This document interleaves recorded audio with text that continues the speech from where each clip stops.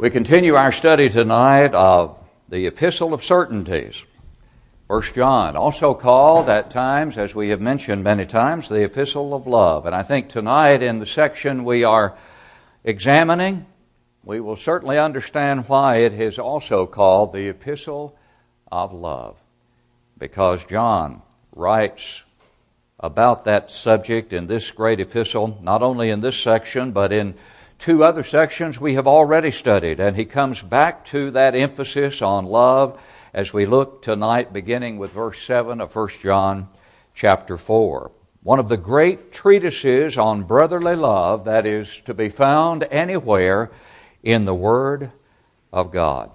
And in this great treatise from verses 7 through 21, and we're going to look at verses 7 through 14 tonight, we see the motives for loving God and for serving God. And there's hardly any way to overstate the importance of motive when it comes to service to God, because God is deeply and vitally concerned, as His Word clearly tells us, about our motives for serving. In John 14:15, the Gospel according to John, John records where Jesus said, "If you love me, keep my commandments." If you love me, keep my commandments. The keeping of the commandments is to be preceded and motivated by a love that prompts us to keep those commandments. In this section of 1 John 4, which we will not get to tonight, but Lord willing, we will come to at verse 19 of this chapter we're studying tonight, John says we love Him because He first loved us. And we will see tonight in these verses we are examining that the love that we are to have for God originates with God and motivates us to return or reciprocate with that love. John is going to tell us the origin of love and give us the motivation for loving and serving the God who first loved us at a time when we were anything but lovable. And so he uses in verse 7 of our study tonight that word that he uses 3 times in this chapter, that word, beloved, because John loved those to whom he wrote. He referred to them, as we have said and seen in this epistle, as his little children, a term of deep affection and tenderness that John expressed. And we see that same tenderness in the expression beloved in verse 1, and down in verse 7, where we begin tonight, and again at verse 11, a verse we'll come to in just a few moments. But in verse 7, he writes, "Beloved, let us love one another, for love is of God, and everyone who loves is born of God and knows God." Here's a passage that makes it abundantly clear as to the absolute essentiality of love, as the acid test, as we've mentioned before, of our Christianity. Love is not a prerequisite for becoming a Christian, but it's a result of having become a Christian. And clearly the love is to be seen in our lives if indeed we have understood the love of God, have responded to that love in obedience to the gospel. Then it becomes evident to all around us that love characterizes everyone who is begotten of God.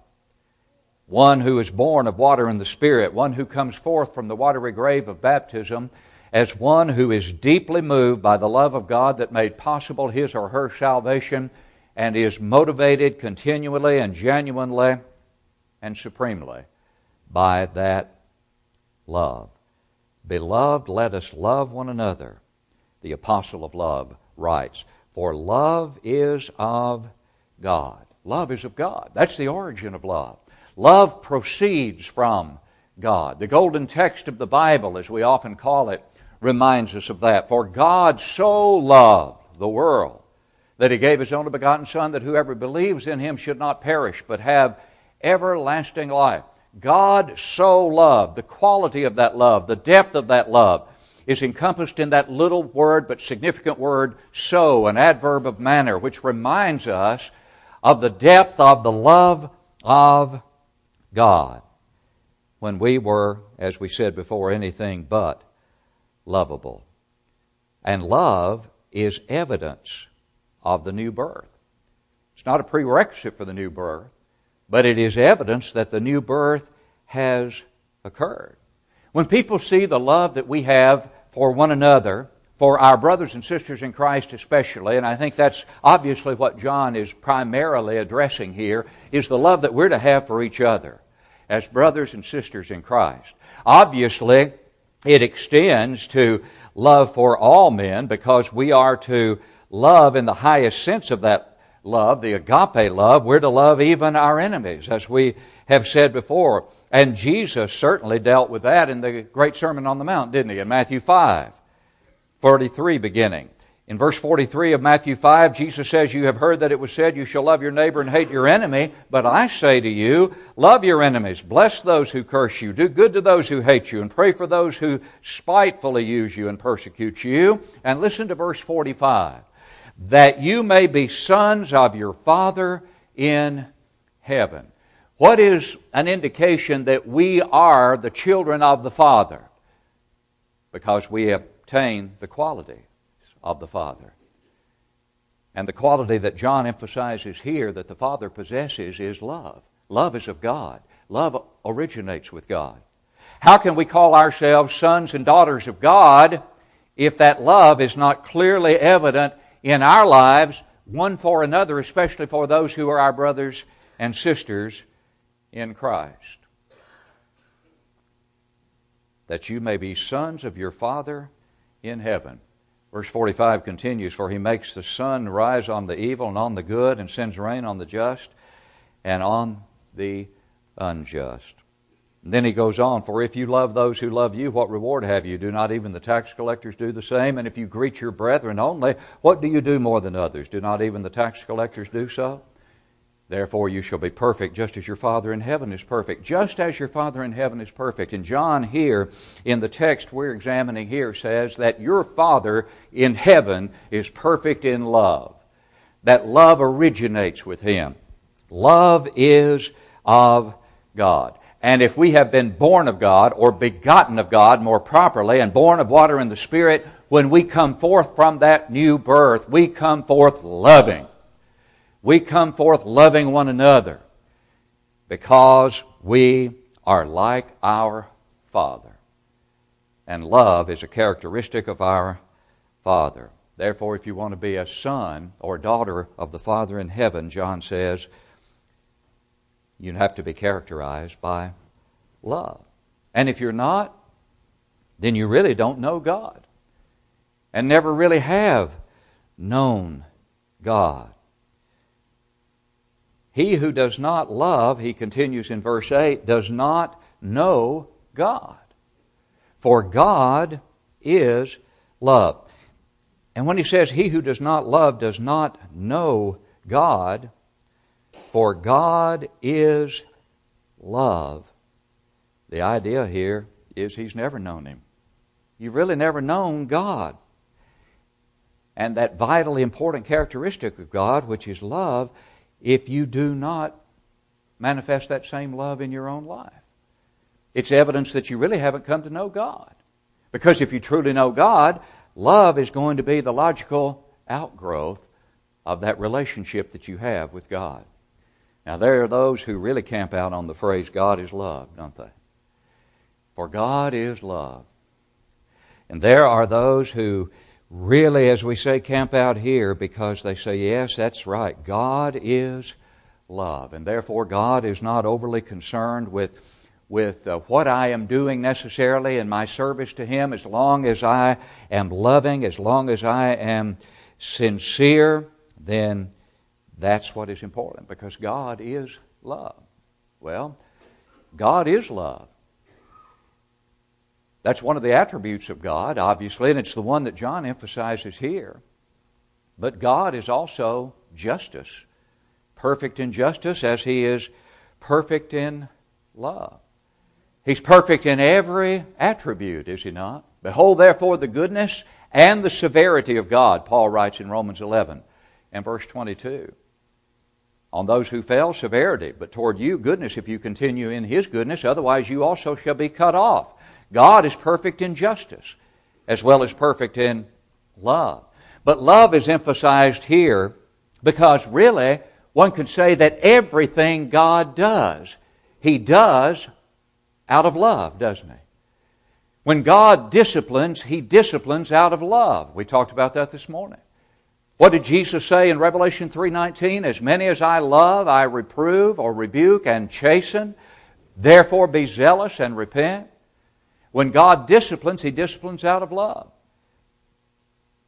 Everything God does, He does out of love. But many times, people latch on to that phrase, God is love, and they say, yes, God is love, therefore He's not concerned about law.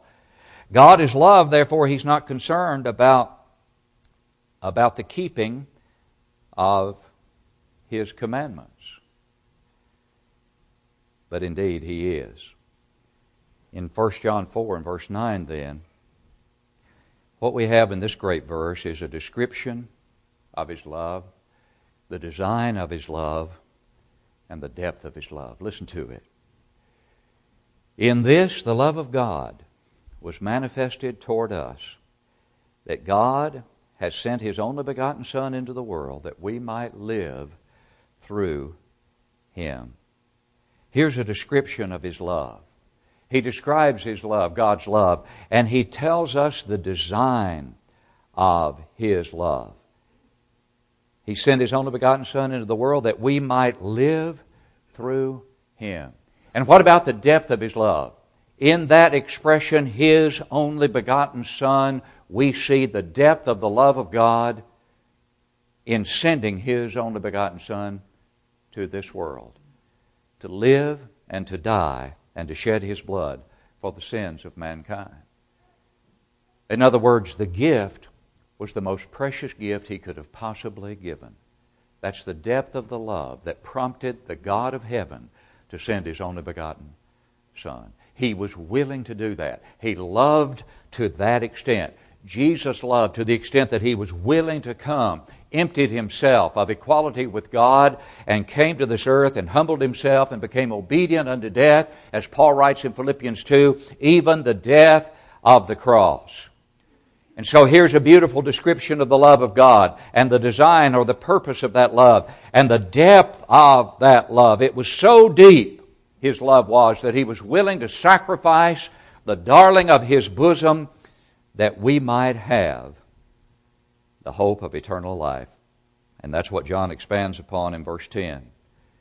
In this is love. Now, if you want to see love, John is saying here it is. It's in this. What is it, John? Not that we loved God, because we didn't. We didn't.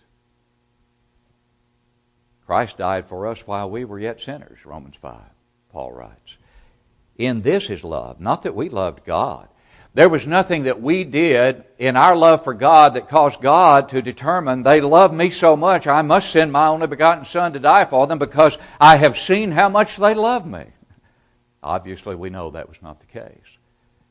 And John says, in this is love, not that we love God, but that He loved us.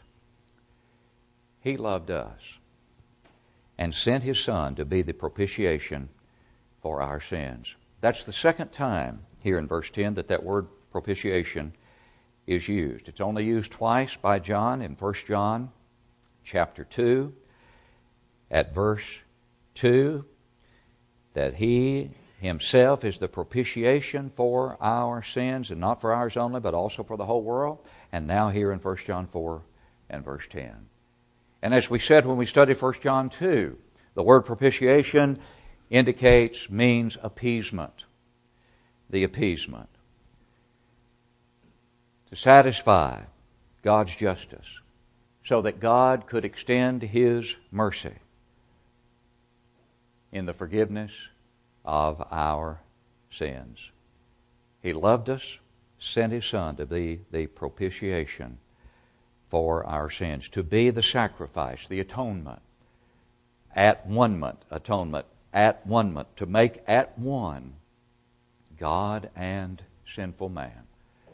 Sinful man having departed from God, being brought back or reconciled to God by Jesus Christ and in Jesus Christ through the loving sacrifice that He was willing to make for us. And so then John says, beloved, that tender word again, if God so loved us, and the if does not express doubt, but it carries the idea of since. In other words, since God so loved us, what's our obligation? We also ought to love one another, because we have been begotten of God as brothers and sisters in Christ. Then we manifest, make known the evidence of our salvation by the love that is seen in us for one another. Remember, in John 13, 34 and 35, that new commandment to which John alludes earlier in our study of this first epistle. The new commandment that Jesus said, I give to you, that you love one another. Not love is a new commandment, but here's the newness of the commandment. Remember, even as I have loved you, that you also love one another. That's the newness of the commandment. The extent and the degree of that love that we're to have for one another. That's the manifestation that we are indeed begotten of God, that we give evidence of our conversion to God and Christ as a result of the love that others can see in us. If God so loved us, then we ought to love those who have loved God and responded to God through obedience to the gospel and are our brothers and sisters. Then we ought to show that love for them and for all men, as we said earlier, for that matter. Now, John then says, no one has seen God at any time. And the word God here is without the definite article, and so the indication is no one has seen the Godhead. That is, the divine nature is under consideration. Each personality in the Godhead is under consideration here. No one has seen the Godhead, the divine nature. But what? If we love one another, God abides in us, and His love has been perfected in us. People need to see God in us. People need to see Christ in us. People need to see the Godhead, in other words, in us. How?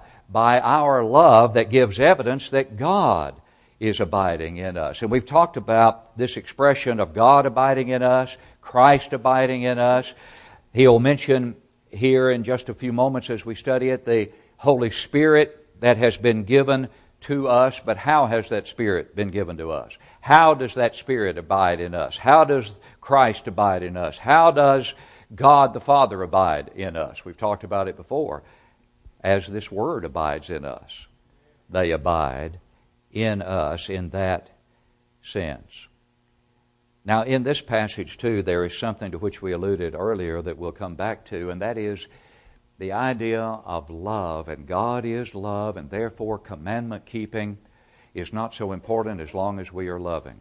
Listen to what John writes again here. If we love one another, God abides in us, and listen, His love has been perfected in us. Keep that phrase, has been perfected in us, in mind, and go back to 1 John chapter 2 and verse 5. And listen to what John writes there. In verse 5, but whoever keeps His word, truly the love of God is perfected in him. By this we know that we are in Him. Notice that. Listen to it again. But whoever keeps His word, truly the love of God is perfected in him. Look at the verse we're looking at in verse 12 of chapter 4. If we love one another, God abides in us, and His love has been perfected in us. Is there a connection between love being perfected in us and the keeping of God's commandments? Yes, 1 John 2:5 makes it abundantly clear. The love of God is perfected in Him. In whom? In the Word, in the one who is keeping His word. And so love and law-keeping are mutually inclusive. You don't separate the two. And so John is not writing to us here that love is all there is. As long as we have that deep affection one for another, it doesn't really matter what we're doing. It doesn't really matter about law or commandment. No. Jesus, remember, said in John 14:15, as we alluded to earlier, if you love me, keep my commandments. And John says his love has been perfected in us if we love one another, but love is not separated from keeping his word, because in 1 John 2:5 he says, the one who keeps his word is the one in whom the love of God is perfected. In other words, you can't perfect the love of God in your life without keeping his word. And so the two are inseparable. They are inseparable. And then in verse 13, he writes, by this we know that we abide in him, and he in us, because he has given us of his Spirit. But how has he given us of his Spirit?